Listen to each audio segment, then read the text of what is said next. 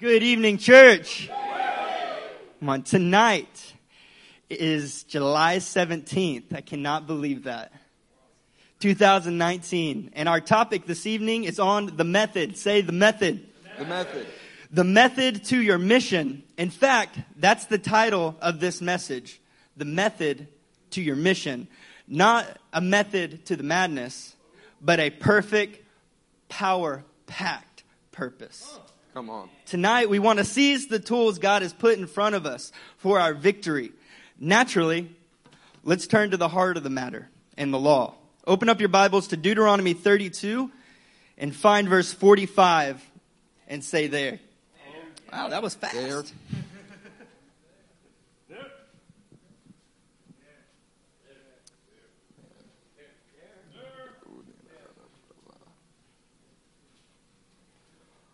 When Moses finished reciting all these words to all Israel, he said to them, "Take heart, all the words I have solemnly declared to you this day, so that you may command your children to obey carefully all the words of this law.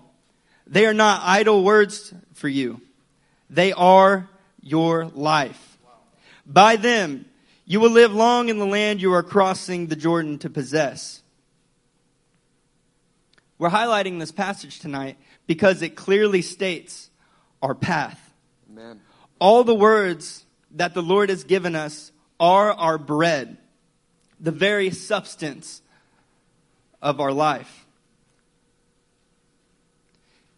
Everyone say bread. Bread. The bread that the Father gives you from heaven is your very life. So the Lord gives you bread, which is your life. Yes. Amen.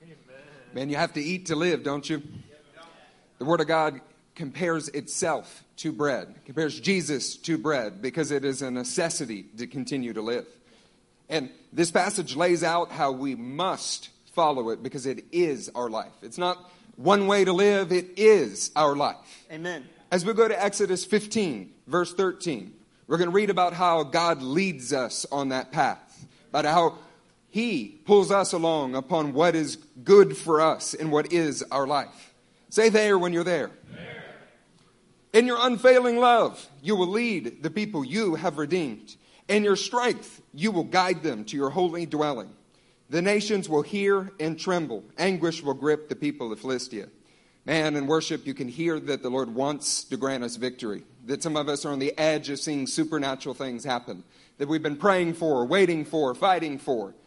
And our enemies are going to quake when they see our God leading us. Amen.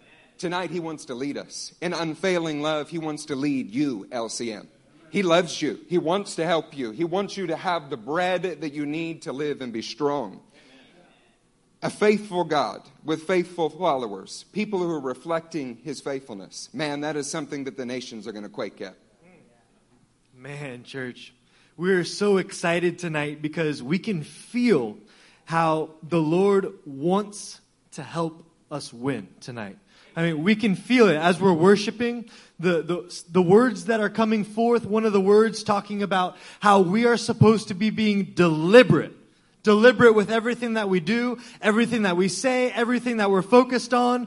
How we live our lives is supposed to be in a deliberate kind of way, and we're supposed to be breaking walls of question in our lives. Amen. That is because God is trying to help us win in His own special way. Are you able to see that? Are you able to hear it and apply it to your own life? The Lord wants to help us win tonight. Amen. He wants to see us victorious tonight. And He's saying, look, if there's something that you're depending on that is not of my kingdom, then throw it away. If you're having a question about my character, my dependability, then throw it away tonight. Don't stand on it anymore. I am a faithful God and I do no wrong to you. Can I get an amen? Come on, let's move down to verse 25 in the same chapter, everybody.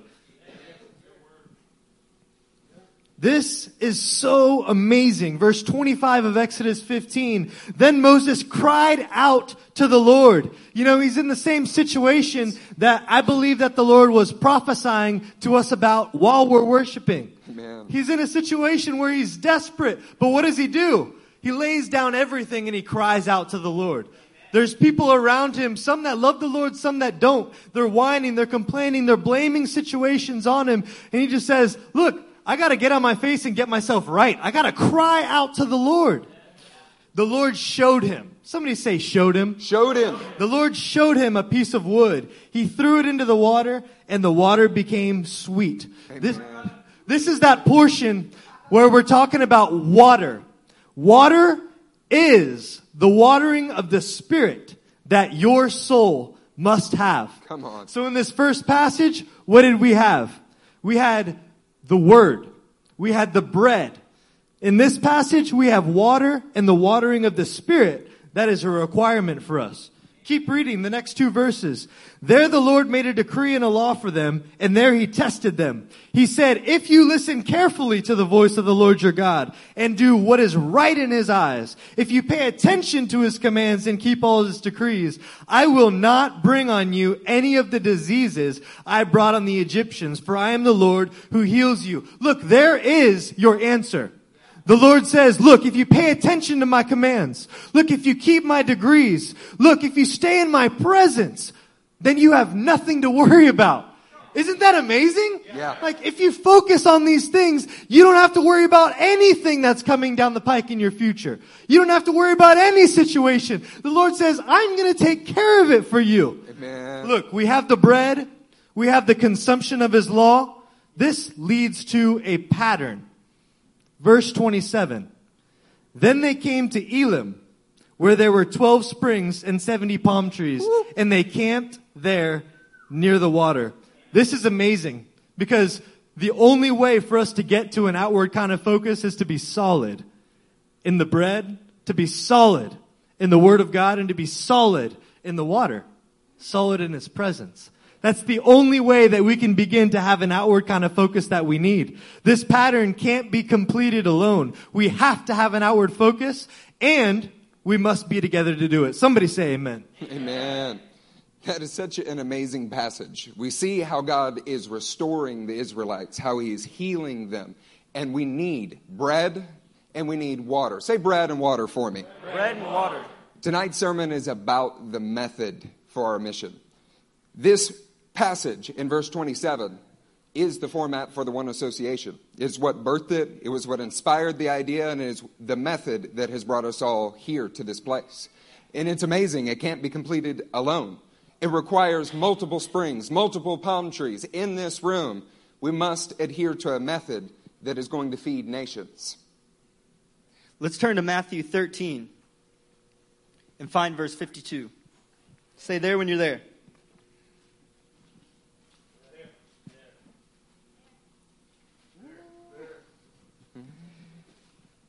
He said to them, therefore, every teacher of the law who has been instructed about the kingdom of heaven is like the owner of a house who brings out of his storeroom new treasures as well as old. Wow. Church, do you love your pastors? Yes. Do you really love your pastors? I do.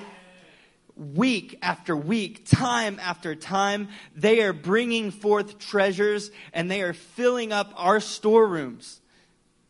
These beautiful treasures are forming basic elements, bread and water. And what these words and these revelations do is they're unifying us. They're giving us one mind. And honestly, what they produce in me is an aggression, a tenacity, and a confidence that is unbreakable. Amen. Absolutely unbreakable. And the aggression isn't standalone. It's in unity with you, which makes me even more unbreakable. Do you want treasure tonight? Yeah. Our aim in sharing with you is to bring out some of these old treasures as well as some new. Praise the Lord. Let's go to our first old treasure, shall we? Come on, 1 Samuel chapter 14. We're going to start in verse 6. Somebody say there when you're there. I'm there. Man, you're fast, Abimbola.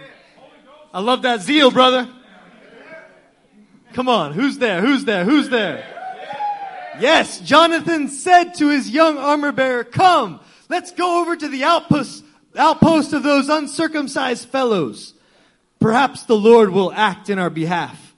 Nothing can hinder the Lord from saving, whether by many or by few. Do all that you have in mind, his armor bearer said. Go ahead, I'm with you, heart and soul. Amen. Jonathan said, come then, we will cross over. Come on, that sounds like unity and aggression to me. They're willing to go after it at all costs. We're going to cross over toward the men and let them see us. If they say to us, wait there until we come to you, we will stay where we are and not go up to them. But if they say, come up to us, we will climb up, because that will be our sign. Do you guys remember that word? That is the Old Testament word for banner. That's going to be our banner that the Lord has given them into our hands. That is just an incredible revelation that we heard about. That the sign is that hundreds want to fight with the two of them, and that's the Lord. That's how they'll know that God's in it. Goodness. I want that kind of faith exuding out of me and the brothers that I'm fighting with. I want the kind of faith that says, look, if we are outnumbered beyond all get out, we know it's God. Let's go after it. Come on, guys. Who wants that? I want that kind of attitude. Man, this kind of supernatural courage flows directly from being in covenant with others, heart and soul. That's how you get there. If you're not quite there yet, if you're on the path, but you know that you're not exactly where Jonathan and his armor bearer are, then it's time to get more unified with your brothers. It's time to sacrifice more for your brothers. It's time to pick a fight with the enemy and do it with unity of your brothers. That's how you get there. And the Lord will make it happen. Look, our pastor's family method is that they only fight in teams. They see confirmation in their covenant partners, and they are not lone rangers. And if it's their method, guess what? It's our method too. And if it's our method, guess what? It's becoming your method as well. Amen. Look, there's unity between Jonathan and his armor bearer. And the product of that unity was aggression for the direction of God. We are emboldened by the Lord and each other, and that is our method. Amen. See, both of these men had a foundation that was the bread and the water. They knew what it was that God had commanded them to do. They had a job. They had a family banner. They had a function.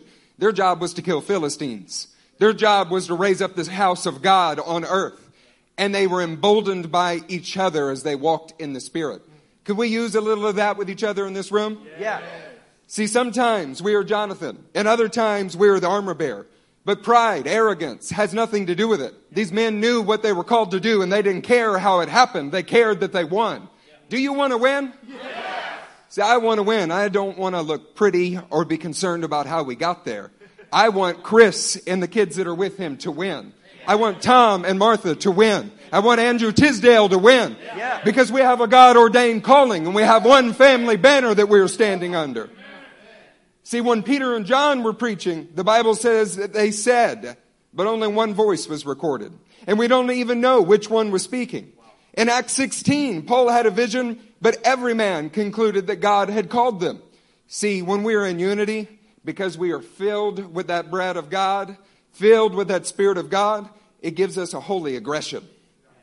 Our family method, with no wiggle room, no divergence, no glory. We work in unity with those encamped at the same standard.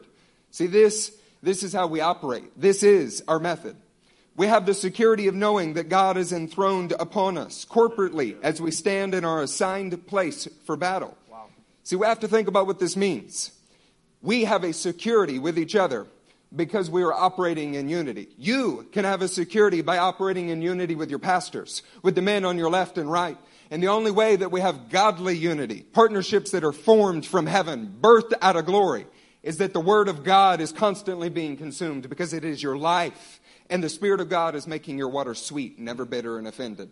See, God will bless a holy unity like that. We know that our brother is not for himself. He is for the Lord and for us. Can I get an amen for that? Amen. This method is a force multiplier.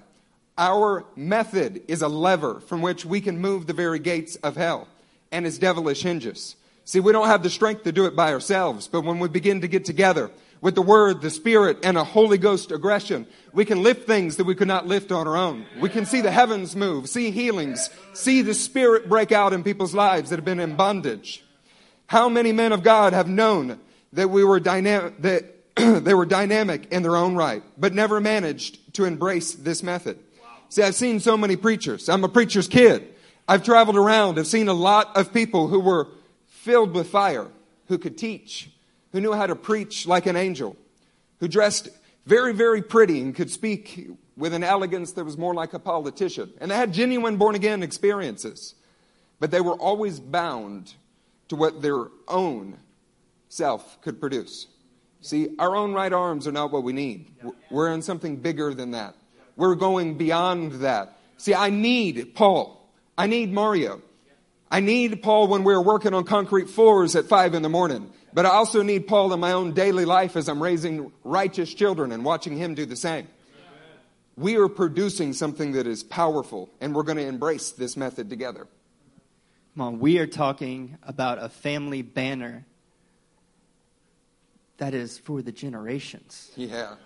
How powerful is that? For the generations. From generation to generation. This is what we're building. Not some flimsy, easy to break, Chinese-made toy. This is a powerful, aggressive, unbreakable family banner that we are building in this church. We're not building a banner that dies with you or with me. A family banner that sons rise under. Come on. Come on, I'm having a son, y'all. Yeah! I got to build a family banner. A family banner that he can rise under and go further than me. Promises about to break out. We should build a family banner that withstands the forces of hell until the return of Christ. When seeking eternal results, you must embrace eternal methods. Yes. No more junk food. No more crap that the world tries to sell you. These are eternal methods. And we have to take hold of them tonight. So we build that family banner that's unbreakable so our sons can rise up underneath it. Amen. Look, unity between us and aggression as we carry out what we know the Lord's will is together, shoulder to shoulder, it's something. And it's something that we know that we can pass on to the next generation. It's something not just that they might need, it's something that they absolutely need to carry this banner on into their life and beyond. We need unity between us. We need the aggression that comes with a confidence of standing next to your brother and just going after it. We need that together. Amen. Turn to Psalm 16. We're going to talk about another old treasure. When you get there, land on verse 5 and say, Pastor Wade. Let it begin. Come on, Lord, you have assigned me my portion and my cup. You have made my lot secure. The boundary lines have fallen for me in pleasant places. Yeah. Surely I have a delightful inheritance. Look, God has assigned us. God has assigned you to this church to be your portion, your cup, your field to work diligently. Look, there's some of us that are assigned to be here for the long haul. Amen. Others of us are assigned to be here for a portion of time until it's time to be assigned somewhere else. But that doesn't matter because all of us sitting in this room right now are assigned to this place right now. So everything that Pastor Wade is magnifying in his life, in his family, and trying to allow us to see it and to walk through it, everything that he's proclaiming with his life and with his words, that's something that we can take a hold of because we're in the exact same spot that he is. That's something that we can build on, church. That's something that we can help to take farther. This is glorious. Whether you are Barnabas, that's the guy that's helping propel, equip, excite, or whether you're Paul, John Mark, so many others, the ones who are being excited, equipped, ready to go out and do the same somewhere else, it doesn't matter. Our boundary lines right now have fallen in very pleasant places. Amen. You know, Barnabas in the scripture, our pastors are sons of encouragement, sons of prophecy, and they make men who are despondent, fools even, into powerful men of God. It's what they do. And there are other men in this room that are called to be Barnabases in this room. That you're going to set the precedent for LCM in the years to come. These young men that are coming up, other people that are coming in, that you're going to help them become who they are supposed to be and propel them on their mission. See, many of us have laid down our life for somebody at some point in time, whether it was your children, it was somebody that you were working to disciple. I've had a chance to work with Rick occasionally, and it reminds me of some of those early days when he was dragging Justin around like a little knucklehead that, you know, he's a lot like this one. He didn't know what he was going to do with his life, what's going on, and he turned him into a man who knew how to lead a family and work. He acted like a Barnabas. See, but all too often we make that a one-time event in our life. It's time that we begin to look at each other's vision with the intent of dying for it. That's how the kingdom goes around. It's not by fighting for your own vision. It's not about your own success. We must learn to look at the men and women that are on our left and on our right and view their vision as more important than our own, that it must be accomplished. Who do you need to complete the task that you're called to? Who needs you? God operates in a kind of plural unity. It's not possible for us to be following His Spirit without being in plural unity. In Judges 1:3, I'm going to read this one to you. Then the men of Judah said to the Simeonites, their brothers, come up with us into the territory allotted to us to fight against the Canaanites. We in turn will go with you into yours. So the Simeonites went with them. Come on now. We know that our brothers have our best interest in mind. We don't have to worry. We don't have to wonder whether or not they're going to come help us in our war. It's time that we grab each other by the shoulder and we say, hey, you want to go pick a fight up there? Hey, I got some land here that I'm trying to drive out the enemy. I could use some help. Will you help me in this area? Hey, brother, I've been working on this project, but it's wearing me thin. I could use a little help tonight. Yeah. We must learn to encourage that unity and aggression that is based upon the testimony of the Word and the Spirit. See, we're a family, and we have things that we want to get to. But we also want to hear what the Spirit of God is saying tonight. In worship, did you guys notice how Pastor Matt, Pastor Wade, they paused, they waited, they paused, they waited. We maybe even had 3 almost half landings. We were waiting for somebody to have the courage to prophesy, for somebody to have the courage to stand up. Praise God for bold women like Sam, who don't mind from the stage behind the microphone when they're supposed to be singing, prophesying. But I think we can do better as men of LCM. Do you think you can be DCD men? Yes. Are you men of LCM? Yes. Then how about we care about each other's needs more than our own? How we might look if we got it wrong and say, no, I don't want my brothers to miss out if they were called to hear something. I'm not willing to let it go. I got a Holy Ghost aggression in this room. The Word of God is testifying to it. The Spirit of God is moving. I'm going to stand up and do what is right. Why? Because I'm in unity. I have His Word and His Spirit, and it makes me strong and aggressive in this room. I want to see some Holy Ghost fire-breathing preachers out of here that are chomping at the bit for the opportunity to speak, not waiting for a woman to stand up and do what you should have done. We're going to go grab Simeon tonight. Judah is going to stand up and do what he's called to do. Why? Because we are a family that is united and empowered to be aggressive. Can somebody say community? Community. Common unity. That was a good word from Pastor Matt.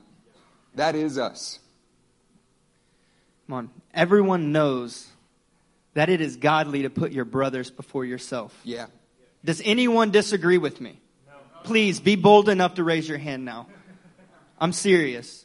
Because we know that it's right, but we choose to put ourselves before our brothers constantly. We have to overcome that so that in common unity, everyone's functioning under that righteous method. But if only 50% of the people do it, it is not common unity. Yeah. There is a divide. We look more like a yin-yang. We have to be all light. All light. So as we move through this, I want you to realize that this method is not just unique to our pastors. The Lord's also shared with us scriptures about our method. Can we share that with you guys tonight? Yeah. Let's go to Zechariah 4.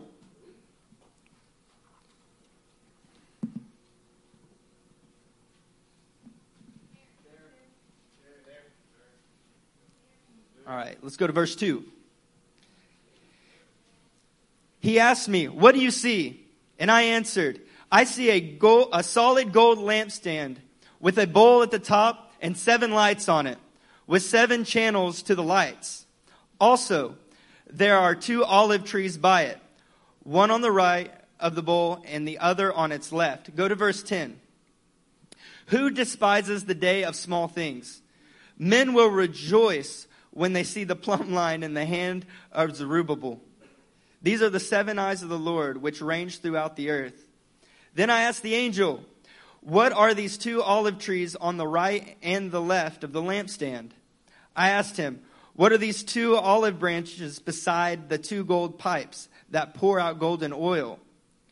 He replied, Do you not know what these are?" "No, my Lord," I said. So he said, "These are the 2 who are anointed to serve the Lord of all the earth." So, what the Lord showed us in this is Judah and Nik are the 2 olive trees. And my function and role is as a lampstand. The lampstand was 7 lamps. And for those who don't know, there's been multiple words about a 7-faceted calling, a 7-faceted function, and I'm working to find those things out. But Judah and Nik are anointed, and they bring the oil, and I burn continually. But I have to tell you, proximity to these men of God is everything. I can get fired up. I can be very calm, but I'm constant. I'm persistent.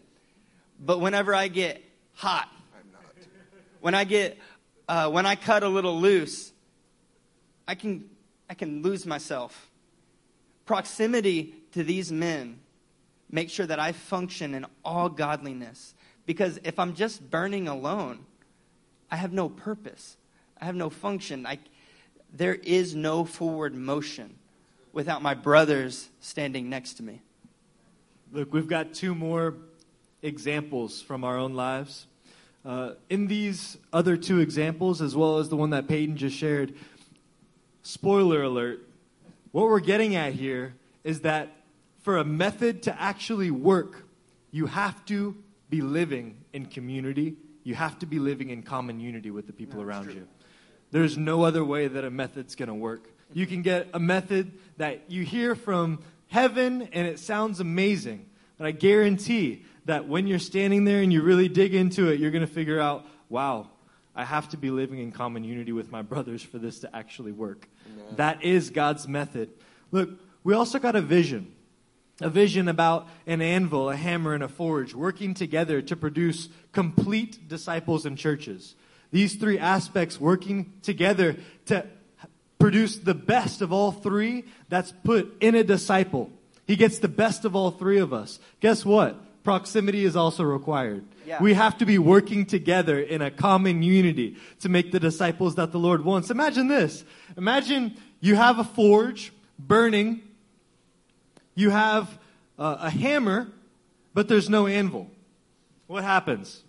How did you guess it? You're kind of swinging that hammer around, trying to make some piece that is valid for something, but there's nothing. There's nothing to compare it with. There's nothing to hit it with. What if you have the forge and you have the anvil, but no hammer? Well, then you're just putting this piece of raw steel and you're using your hands to strike it against to strike it against the anvil. That doesn't work. You can't make a complete disciple that way. What if there's no fire? Well, you're just hitting something on something else and it's not being formed at all. You have to have all 3. And the point here is that proximity is absolutely required. You guys get that? Yeah. Let's turn to Acts chapter 2. We're going to start in verse 42. This is our 3rd example.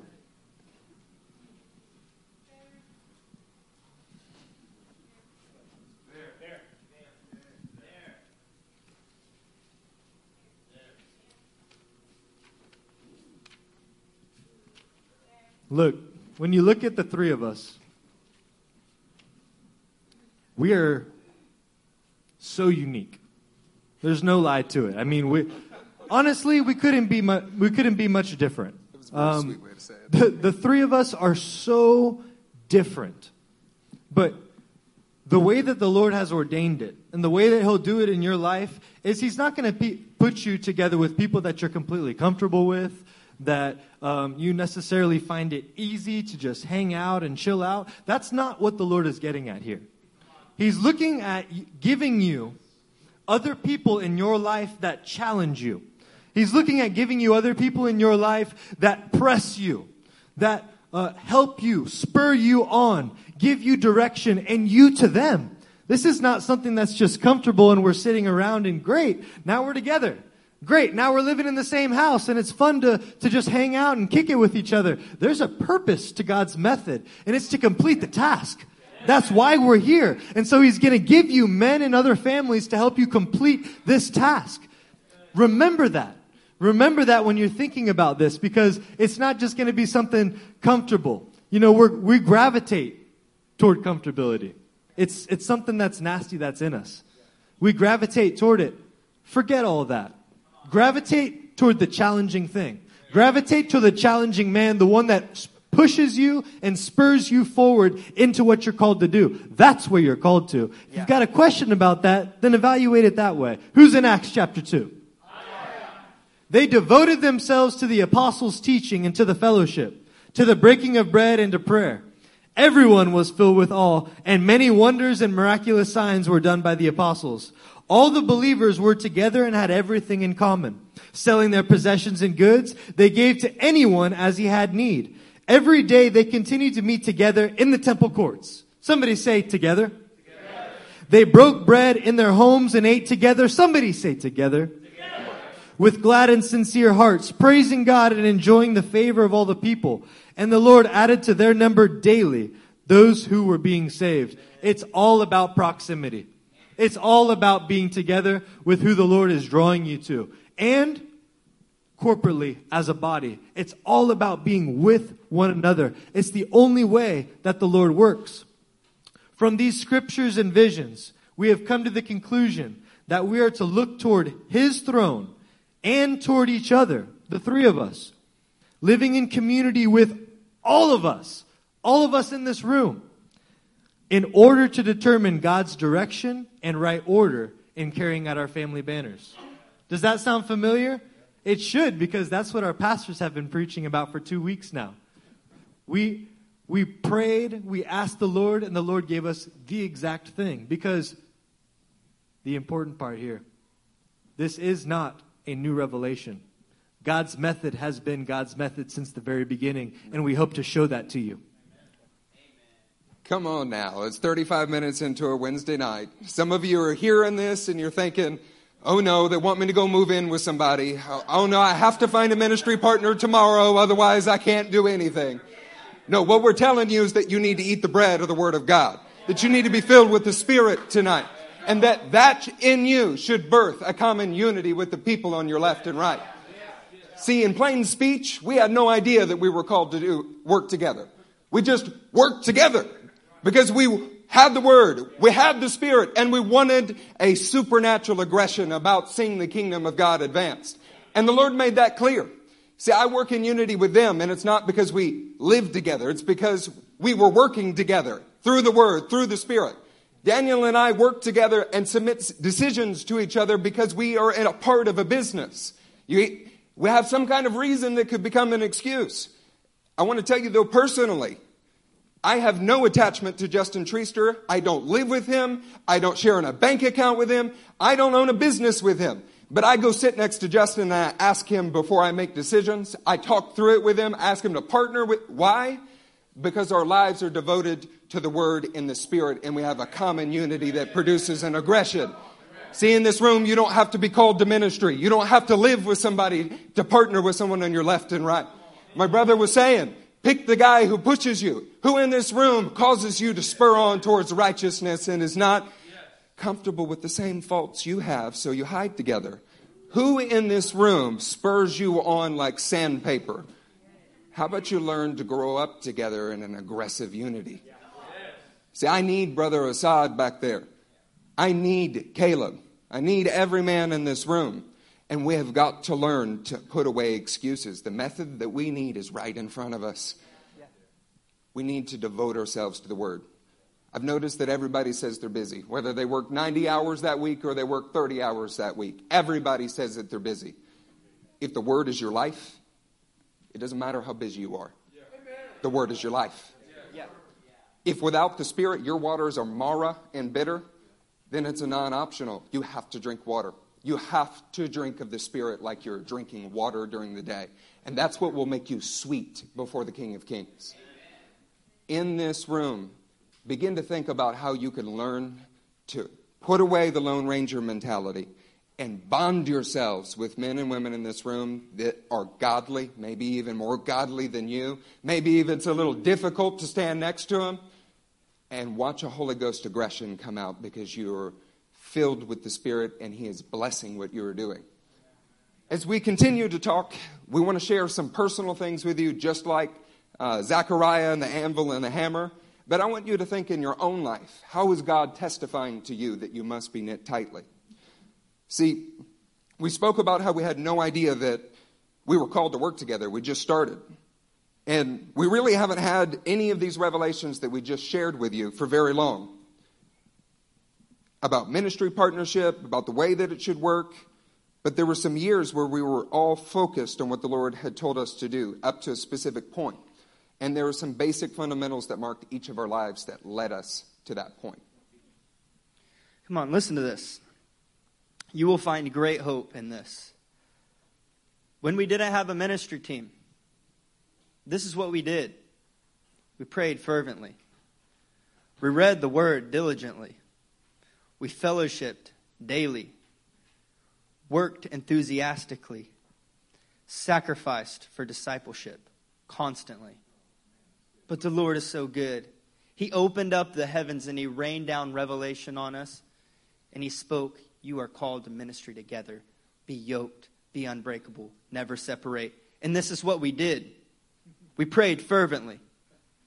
We read the Word diligently. We fellowshiped daily. We worked enthusiastically.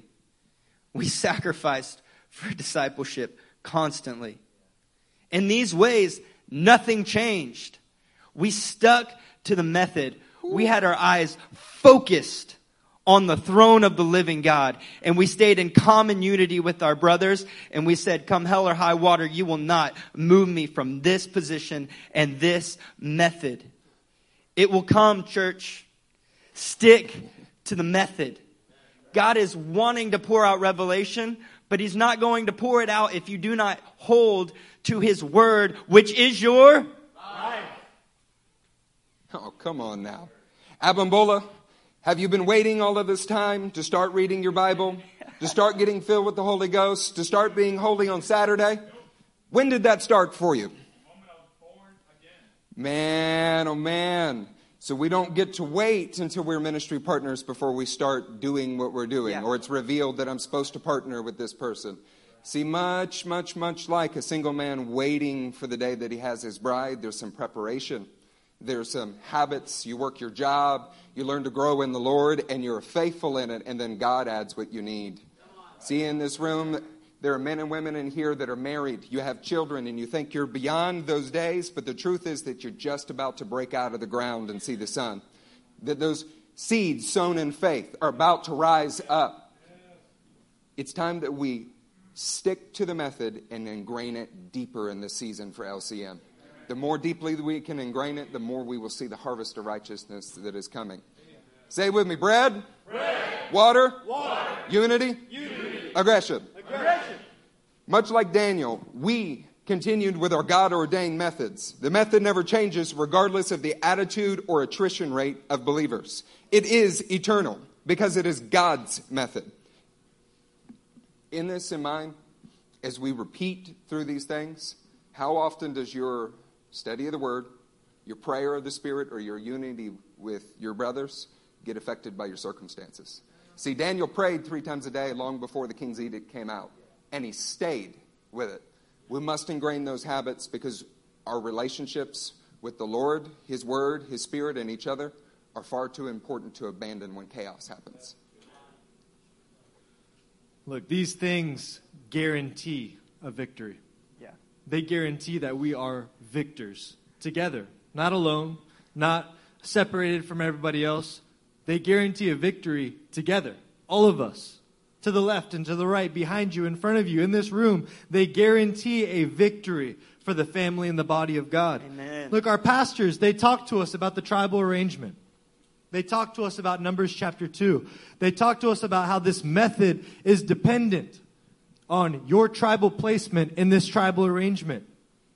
You would always be able to look toward the tabernacle of God's throne.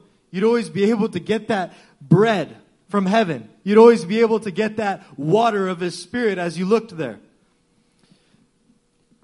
You were also able to look at your placement with the other covenant families so that you could know that you were in right standing. By this means, every family banner was provided with a family method of determining that they were in right order. So take a look at this screen right here. You guys familiar with this? Yes. Yeah, or that screen, either way. Whatever you prefer. No, this screen. Look, this picture, all kinds of amazing teachings have come out of it. We want to highlight one thing for you tonight. Just one facet of the 70-sided gem. Can anybody answer us when we ask what's in the center of that picture? Tabernacle. You guys agree? If you look at that picture, the tabernacle is in the center, right? Yes. Payton's going to talk to us about that tabernacle. Let's review some old treasure. You remember in Exodus 40, there's 7 specific items prescribed by the Lord? Let's walk through them. Ark of the Testimony. There's the table of His presence, the lampstand, the gold altar of incense, altar of burnt offering, the bronze basin, and the curtain at the entrance. Do you guys still have your Bibles? Are you still in Acts 2? Good. Let's go to verse 42. We're going to show you a pattern. Are you guys surprised that it's 7? No. Verse 42. They devoted themselves to the apostles' teachings and to fellowship, to the breaking of bread and to prayer. Everyone was filled with awe, and many wonders and miraculous signs were done by the apostles. All the believers were together and had everything in common. Say common. Say common unity. Common unity. Selling their possessions and good, they gave to anyone as he had need. I want you to remember Exodus 40 as we throw up this chart. If we have it. This is incredible. What we just read in Acts 2 correlates with Exodus 40.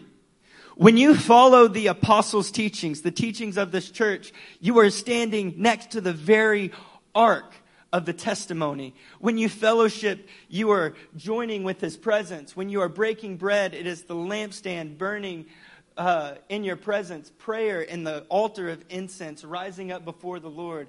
Wonders and miraculous signs, that sacrifice. Common unity and a washing away of that vanity so you can put your brothers ahead of yourself and sacrifice the barrier of entry to true fellowship. All of us have sacrificed to be here. No one came here because it was convenient or it was conducive to their way of life. No, we sacrificed to be here. We laid down our old life and said we are devoted to common unity. And as we followed this method, God revealed more and more of how we're going to carry out our calling. We have to have common unity, and we have to follow His prescribed method because His word is our what? Life. Man, they didn't invent something new in Acts 2. They continued with the God-ordained method. Now, if at some point you want to see maybe 13, 14 other examples like this, you should go sit at the shop and bring your own lunch and talk to Baj and Nik. Occasionally people ask, is everyone called to be in the fivefold ministry? The answer to that question is look back at God's method that has never stopped when everyone had apportioned what they needed. And there is a specific way that we came into the kingdom from Exodus, Genesis, all the way to this point. And consistently, no matter where you're at in history, what part of the Bible you're in or after the scripture is closed, there are certain things that you need. What are they, church?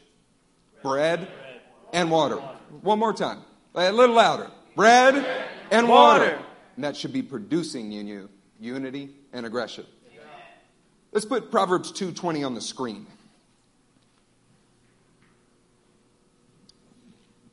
I am actually going to read it out of the NASB. Thus you will walk in the ways of good men and keep the paths of the righteous.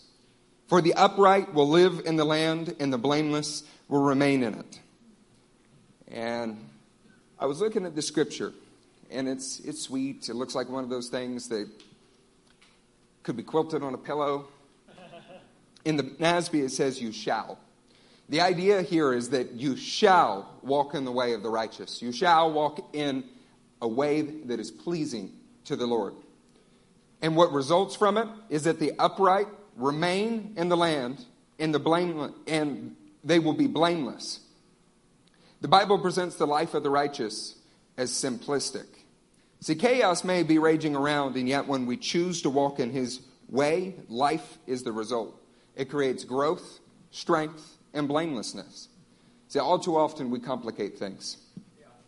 So, how am I going to do this? How am I ever going to get married or reach this place in ministry that I think I'm called to? Be powerful in my witness in the workplace. Walk in the way. If we are willing to make our life, the life that God spoke about with the bread and the water, and it's an undying passion that doesn't yield, that doesn't wane during the week, and we are fighting for unity with God in His Spirit, His will, and with our brothers on the left and right, and just have a Holy Ghost boldness about doing whatever He says, the Bible presents that you will arrive in the land that you're called to. Amen. And that He will speak of you as blameless. Do you want to be blameless tonight? Yes. Then there are very simple tools that you need. You just need to do it well and consistently and repetitiously. To Judah's point, I'm going to read a passage from 2 Corinthians 11:3. You can jot that down. I'm going to read it from the NASB, though. We liked the way that it said in the NASB. But I am afraid that as the serpent deceived Eve by his craftiness, your minds will be led astray. Catch this. From the simplicity and purity of devotion to Christ. You see, this method is not complicated. Sometimes we make it overcomplicated, but God doesn't. His method has been the same from the beginning, and it's been very simple, and it's been exactly what we're preaching. Don't make it complicated, guys. This is a simple method coming down from heaven, and it's not hard. You devote yourself to the Word of God.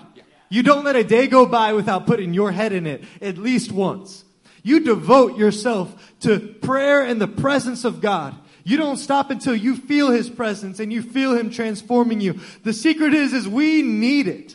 I know that when I say I need it, I know that when I say you need it, I know you believe me. I know you know it. So let's do something about it. Let's go after this method. When we do those things, it's easy to live in common unity with one another. It's so easy because we have something to give. We're not coming into the house of the Lord empty-handed. We're coming into the house of the Lord with something to give to our brothers, and it makes everything work. It gives us confidence to go out and to be aggressive with what He's giving us because we're unified and we have God's presence in His Word. Who wants that? Let's go after it together, guys. Come on, church, there are some things that we must do more than anything else. Like immerse yourself in the Word because it is your life. You must drink of the Holy Spirit because it is what makes your heart sweet to the Lord. You must be unified with your brothers. Come on, and we have to be as aggressive as we've ever been as we stand in unity with those brothers. Come on. You guys turn to Psalm 37. We're going to look at a couple passages here. You'll get to stay in one chapter. Say there when you're there. Somebody give me a Pastor Matthew when you're there. Verse 23. If the Lord delights in a man, He makes his steps firm. Though he stumble, he will not fall. For the Lord upholds him with His hand. He makes his steps firm because with those who delight in Him. In a matter of fact, there is no wavering based on circumstances. See, this is such a beautiful passage. It's one of those things that we read, we've heard, and is an old treasure. And God, by the way, says that the old wine is better. Yeah, that's true. The Lord delights in a man's way, and he makes his steps firm.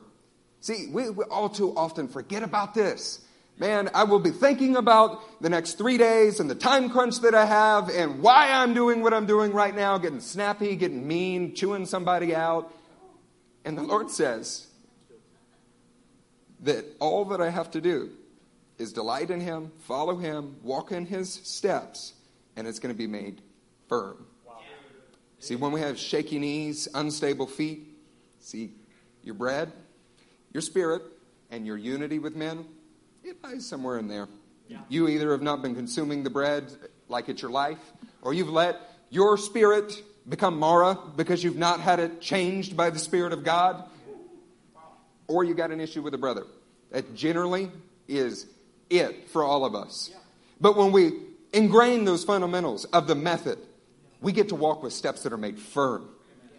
We may stumble for a moment, but we do not fall. And the Lord upholds us with his very hand. See, I want the hand of God on my life. And it's really not that complicated. All that you need to do is follow after him with everything that you have. Be studying, hungry for the word, filling yourself with the Spirit, and grabbing hold of the people in your left and right, and not just going off on your own. And God himself says that his hand will be on you tonight.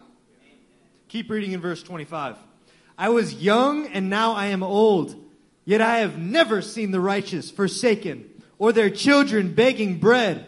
They are always generous and lend freely. Their children will be blessed. You see, the one thing that I want more than a blessing for myself, more than whatever I could say about myself, is that my children would be righteous, that my children would be blessed, that my children would live in the house of God. Guys, the Lord always has bread for the righteous. Yes. He always has bread for the righteous children that come from our bodies if we do this. If we adhere to his pattern, our children will be taken care of by God. He promises it here. We're not going to see our children begging for bread in the streets if we give them the bread. If we give them the presence of God. If we transfer the unity that we work under. If we go after it and they see us doing it. If those methods are transferred to our children, then there's nothing that we have to worry about, guys. The Lord's going to do it. Amen. That blessed me so much as we studied this. Look, I might be taken care of, that's one thing. But to know that my children will be taken care of if we adhere to God's method, there's nothing quite like that. Amen. Amen. Back up in the chapter to verse 3 and listen to this. Trust in the Lord and do good. Dwell in the land and enjoy safe pasture. Delight yourself in the Lord and he will give you the desires of your heart. Commit your way to the Lord. Trust in him and he will do this. He will make your righteousness shine like the dawn, the justice of your cause like the noonday sun. We trust, we delight, and we commit. And the result is righteousness and justice shining forth to the whole world. Not only will the Lord provide for your family, but your righteousness is going to shine forth as a banner for the nations to run to and find peace in the presence of God. Come on, we have to delight and commit. We have to consume that bread and that water and watch the work establish in us the things that he purposed from before time for us to accomplish. Man, we need that bright, shining light to be coming out of us. I'll tell you, Matthew 24, the 12th verse, it says, because of the increase of wickedness, the love of most will grow cold. But he who stands firm to the end will be saved. And then it goes on and it says, and this gospel of the kingdom will be preached in the whole world as a testimony to all nations. And then the end will come. See, holding to the method then makes it go out to the nations. There's a pattern here, a method here. That when we get our own lives right and we hold to these things, it will shine out to the rest. Listen to 1 Peter chapter 2, verse 11 and 12. Dear friends, I urge you as aliens and strangers in the world to abstain from sinful desires which war against your soul. Live such good lives. Somebody say lives. Lives. Among the pagans, that though they accuse you of doing wrong, they may see your good deeds and glorify God on the day he visits us. You see, it's one thing to stand up here and preach about this. It's one thing to go out after and have conversations about this. Yes, let's do it, and let's live such good lives among the pagans that the Lord gets glory from our lives. You see, there's only so much that sharp words can do if your life doesn't back up what your words say. Let's make absolutely sure that we're not just men behind our sharp words and our lives don't look like what they should. Our lives don't look like what they are supposed to. This method is only visible through repetition in our deeds. Amen. Come on, church. We know 1 Corinthians 3. That what you build with is going to be tested. Yeah. Now, what we consume is how we have the strength to go out and accomplish those things. So could it not be said that when your structure is tested, when your household is tested, it is also revealing the things that you consumed. It is a testament. Man, this house fell at the smallest trial. It's because they were eating junk. They were not consuming the word of God. They weren't drinking the pure water of the Spirit. No, they were taking part in something else. And they didn't get it from this fellowship. What you eat, that Holy Ghost word of God, when you drink of His Spirit, it will be tested with fire and it will be shown for what it is. Something heavenly built on this earth. Man, if 1 Corinthians 3 tells us about what we've built the structure with, Matthew 7:24 sure tells us about the foundation. Yeah. See, those who built on the rock versus the sand. And they were tested, and something came about. They either stood firm to the end, like Matthew 24, or they were blown away. How stands your house tonight? How much of the Word of God and the Spirit of God and common unity that produces aggression is the foundation of your home? Is it rock-like the Word of God? Or is it sandy, like negotiable convictions? See, when a house that is built on the rock has a storm come, it's an opportunity. You get to prove what you're made of. You get to prove that you were built on something that was heavenly, divine, was from above, and not just earthly construction. But when you're built on the sand, it becomes a house of cards. That everything that you raised up to look pretty, look good, all my kids are doing great, we're all going to college, gets blown away in an instant when there's chaos.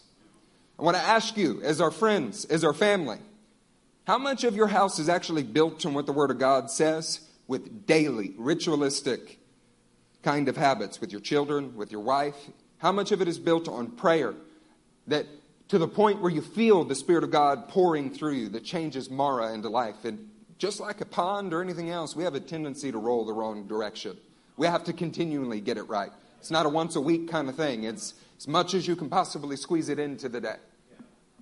How much of your daily life and habits are according to that simplistic method? Because that really, those basic principles are what will cause us to stand in that storm. I want you to stand. LCM is going to stand. But I want every member of LCM to stand. Yeah. Regardless if you've been here 6 months or 6 years. Regardless of where you're from. We all have one method, and it's based upon the Word, the water, unity, and the aggression that it should produce inside of you. Yeah, listen to Acts chapter 4, verse 31. There's only one way that the first century church learned to operate, and it was the method of God. It says after they prayed, the place where they were meeting was shaken. And they were filled with the Holy Spirit and spoke the word of God boldly. You see, there was unity and aggression in their actions. They were unified and they aggressively preached the word of God. But that came because they were filled with the water of the Spirit. And they had the very word of God that they had been contemplating and being affected by coming out of their mouths as they preached.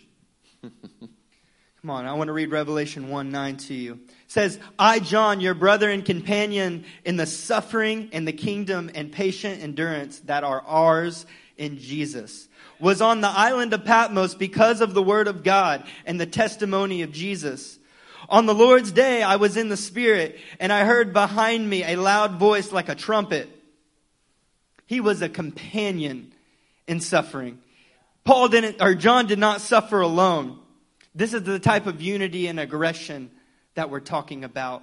He was there because of the word of God that he was consuming. But even being isolated on an island, he was in the Spirit because he was washed in the water. Amen. This should be our attitude And this should be our method that we follow so that we bring about this type of result. We may be isolated, but we're there because of the word. And we're just a companion in the suffering. We're not suffering alone. Come on, do you guys remember Abimbola open up the service? Yeah. One of the things that he mentioned was John on the island of Patmos. See, there are very simple things that caused this event that he just described to come about. He was a man who was a companion of the believers, and so aggressive, so bold about it that he suffered and suffered and suffered to the point where he was imprisoned on Patmos but didn't yield. And what was he doing on that island?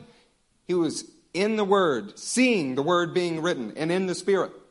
See, what you need to see visions fulfilled, what you need for the supernatural to be fulfilled, is not some new circumstance. It's not some special calling. It is the Word of God in your life and the Spirit of God to a greater extent.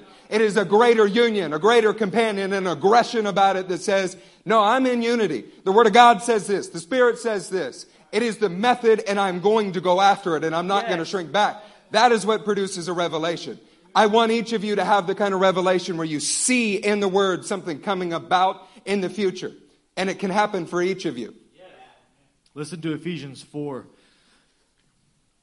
It was He who gave some to be apostles, some to be prophets, some to be evangelists, and some to be pastors and teachers, to prepare God's people for works of service, so that the body of Christ may be built up until we all reach unity. Until we all reach unity. Until we all reach unity. I want to be more unified with you. Yeah. The fact of the matter is that I need to be more unified with you. We must be more unified with one another. The places that the Lord's taken us is going to require it.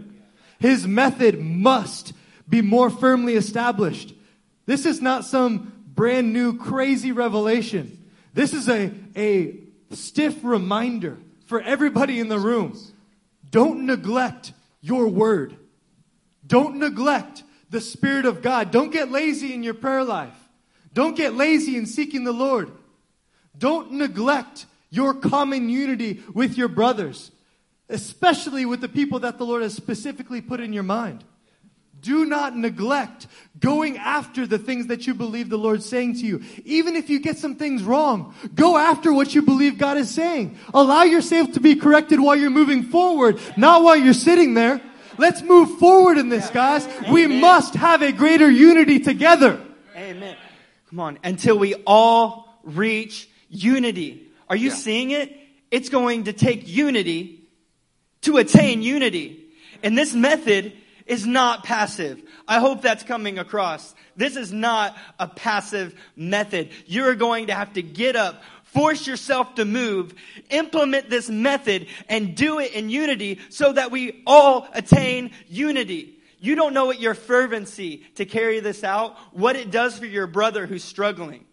Like we said earlier, it cannot be a 50-50. We, as a body, 100% have to be moving in a method, consuming the word, drinking the water, and having an aggression that says, I am moving now. I will not wait. I want you to read Revelation 5:9 with me. And they sang a new song. You are worthy to take the scroll and to open its seals. Because you were slain, and with your blood you purchased men for God from every tribe and language and people and nation. You have made them to be a kingdom of priests and to serve our God. And they will reign on the earth. Every tribe, language, people, and nation. Reigning together in the kingdom of God in what? Common unity. Verse 11. Then I looked and heard the voice of many angels, numbering thousands upon thousands, and 10,000 times 10,000. They encircled the throne and the living creatures and the elders. They encircled the throne. Every tribe, language, people, in their encampments, under their family banners, standing before the throne in unity. A common unity. Yeah. I hope you see that as a promise tonight. Mm-hmm. Church, do you see that as a promise? Yes. Then in unity, until we all reach unity, we have to run to His throne, asking the King of Kings, will you move on us again? Will you show us the method? Will you make our feet fitted with readiness? Lord, and as I run with everything that I have, everything that I have in my being, as I run for you, Father God, make my arms strong to carry my brothers with me. I'm not willing to run after the Lord and leave anyone in this room behind. And you shouldn't either. If we want to see what we read in Revelation 5 happen, if we want to stand before our King and say, look at all of us, we are in one mind, one heart, and we have one goal in mind, to just stand before you, Father, and praise your name. This is a promise. And we are not going to see it if we stay divided, if we stay selfish, if we're not fighting for unity with some aggression. So how's this set with your soul tonight?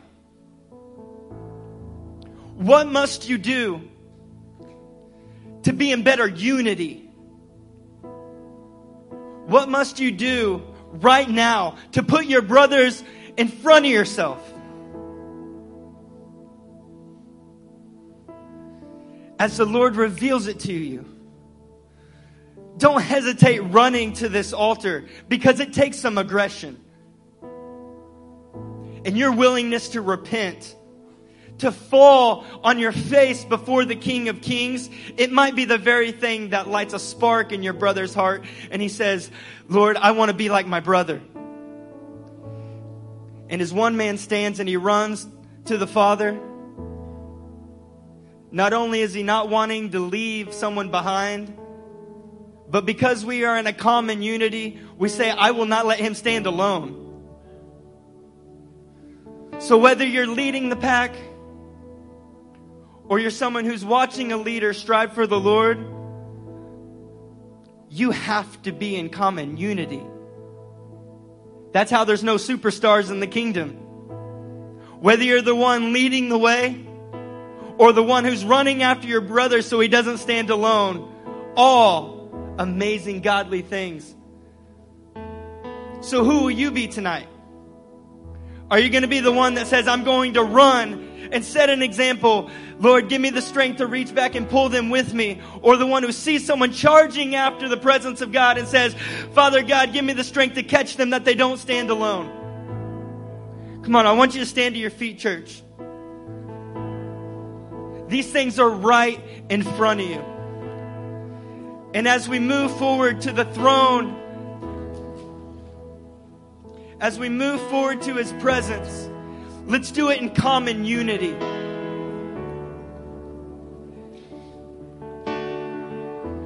Brothers, we're going to read you something that is a prophecy to our church. But I want to tell you up front, some of you have used this being complicated as an excuse that I love dearly, but you have let it be so overwhelming in your life that you have used it as an excuse not even to try. But the Lord is telling you that He will lead you in the way everlasting, that He is able to help you reach it, that He's able to make you succeed. Some have used it as something to create despair, and you've stalled where you're at in your growth in the kingdom. You have grown for years and then stopped where you're at for months. In this moment, the God of all creation is telling you that now what I am commanding you today is not too difficult for you or beyond your reach. It is not up in heaven so that you have to ask who will ascend into heaven to get it and proclaim it to us so that we may obey it. Nor is it beyond the sea so that you have to ask who will cross the sea to get it and proclaim it. It is to us so we may obey it. The word is very near you today, church. It is near you tonight. It is in your mouth and it is in your heart so you may obey it. See, I set before you life and prosperity, death and destruction. For I command you today to love the Lord God and walk in His ways and keep His commands. And then it says that you will be increased. You will live in the land and you will possess what you are called to possess. In this moment, as we're sitting at the altar, it's time to throw away every excuse that has barred you, every fearful thought that has kept you. That when you stand to your feet, that when you walk out of this room, you say, the Lord is near me. His word is near me. His spirit is in me. And I can have it. And then we are going to stand and worship like the victorious sons that we are called to. We're going to unify together. And then we are going to be so aggressive and bold about what God has called us to do in this room. Pray with us. Mighty King, Jesus, we worship you. Lord, we say thank you for not putting it outside of our reach. Father, we say we see it and we are going to run after it. Mighty God, will you let your spirit fill this room? Lord, that fear would be cast out of here. Lord, that self-doubt would be replaced with confidence in your word, would be replaced with boldness for the things that you've called us to. Holy Spirit, will you breathe on us in this place?